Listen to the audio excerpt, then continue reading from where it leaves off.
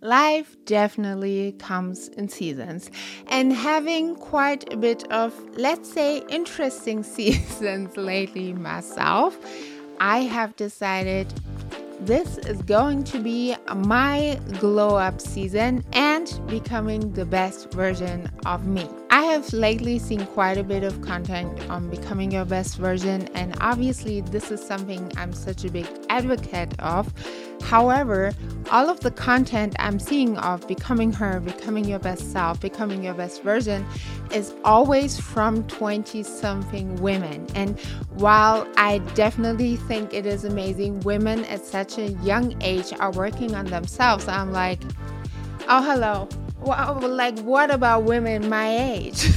And this is actually why I have decided to do a whole glow up series, taking you along on my journey, challenging you becoming a part and participating on my glow up series, obviously for all women and people, but specifically for my women being 35 plus, in their 40s, in their 50s, because let me tell you, life is going to be so different once you hit that big 40.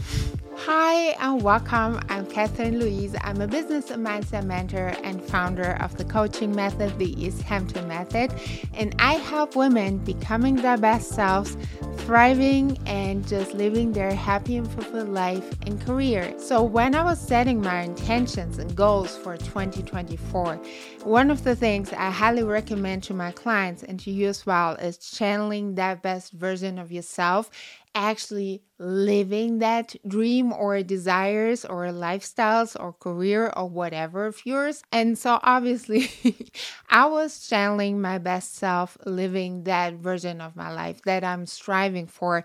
And it became pretty much clear to me that in order to get there, I would need to change some things around, and that really it is time for a glow up. And with glow up, I'm not just talking about my skin, but really there are a few things I really want to implement into my life in order to be that best version of myself. Funnily enough, a few months ago, I did an episode on my podcast talking about a glow up. And to this day, where I'm filming this has been one of your most favorite episodes ever. So I'm assuming you're going to come along with me on this journey so we can do this glow up series together. So first things first, I want you to get a pen and paper or get your iPad and really write down what this glow up season for yourself is going to be about. Like, what is that best version of yourself like? What does she love to do? What are her habits? What are her skills? What does her day-to-day life look like? Another question which I found to be so tremendously important is like, that version of your best self, what does she or he do in order to accomplish her goals?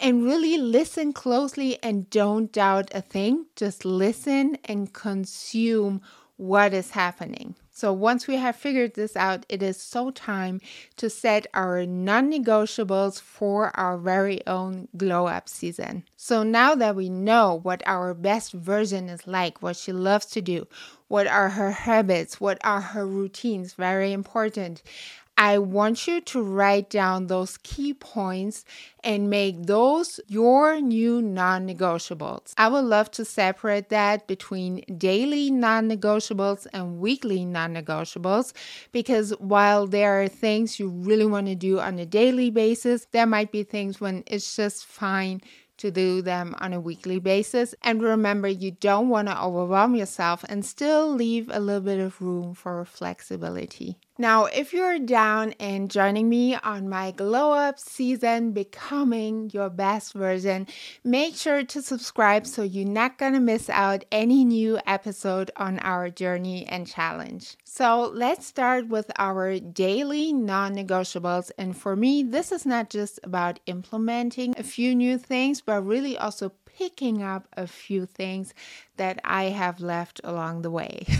My first non-negotiable on a daily basis would be journaling. And if you know me, you know I'm such a huge fan and really advocate of journaling, as in I design personalized journals for my clients because seeing the results they experience based upon my journals, that's insane, y'all. Like really, this is insane. And also, I have experienced for myself what a huge transformation really journaling can do. But lately, since it has gotten quite stressful in my life, I figured I would only do journaling in the morning or at night. But I actually would love and prefer to do in the mornings and at night. So I've now really come up with a strategy on the journaling I want to do in the morning and then again at night to really be able to reflect on the important things and have my journaling at night for best results. My second non-negotiable,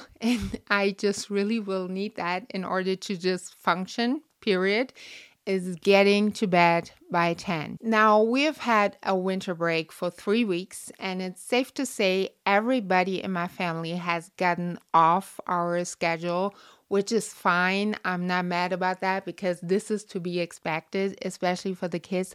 However, now we're back in school season, and I need to get up at 6 a.m. and not just get up and somewhat survive the day, but I actually want to get things done. I want to go to the gym in the morning and then go to the basketball court with my kids later in the afternoon, right?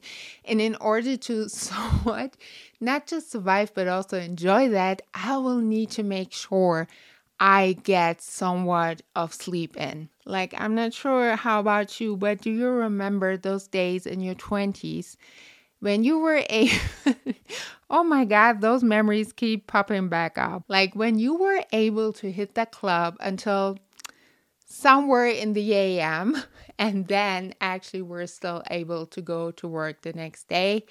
No, that's a wrap. We're done with this. This is not happening. Like I really do need to have 7 to 8 hours sleep at least to able to live a life, to be quite honest. And probably I could sleep more. I have no doubt about this, but that just wouldn't be realistic for me. So what I'm trying to aim at now is really start winding down, start my night routine by latest 10 p.m. and then make sure I can actually fall asleep somewhat, hopefully around 11. I need at least those 7 hours of sleep. My non-negotiable number 3 is something I have definitely been neglecting in my 20s. And now I want you to remember when I was in my 20s, because that was like the first decade of the 2000s. And there was nothing like this huge wellness industry as it is today. There were no YouTube videos having skincare all day. And to be quite honest, I was horrible with removing my makeup at night and stuff. I do admit that. However, I will also say that in the last couple of years, I really did enjoy trying different skincare products and really figuring out what is working for myself. And I also will happily admit that when I actually stick to a skincare routine in the morning and at night, my skin feels so much better. And I will then also definitely feel so much more comfortable in my body. Like if I'm missing my skincare routine in the morning or at night or even both for a couple of days, I'm just not feeling like myself. So really making sure I get that down in the morning and at night will have to be one of my non-negotiables on a daily basis. Okay, number 4 might sound familiar to you. I'm not sure how about you. Please feel free to put it in the comments. But drinking water, that's a challenge for me. I'm very good in drinking coffee every single day, a couple of times. Coffee is at this point running through my veins like I'm a Gilmore Girl or something. But to be honest, I've always been struggling with drinking enough water, which is not good. And I have so been trying to work on this forever. I've been getting all of the different water bottles and where there are like timestamps on like you almost made it 12 p.m. It's just not working for me, because then also those water bottles, like it takes so much effort to clean them up, and doing this every single night, I'm just like, you know what? No. I was just too tired of it, to be quite honest. But now I got myself this baby, which is obviously a Stanley cup, and I know this is so hyped.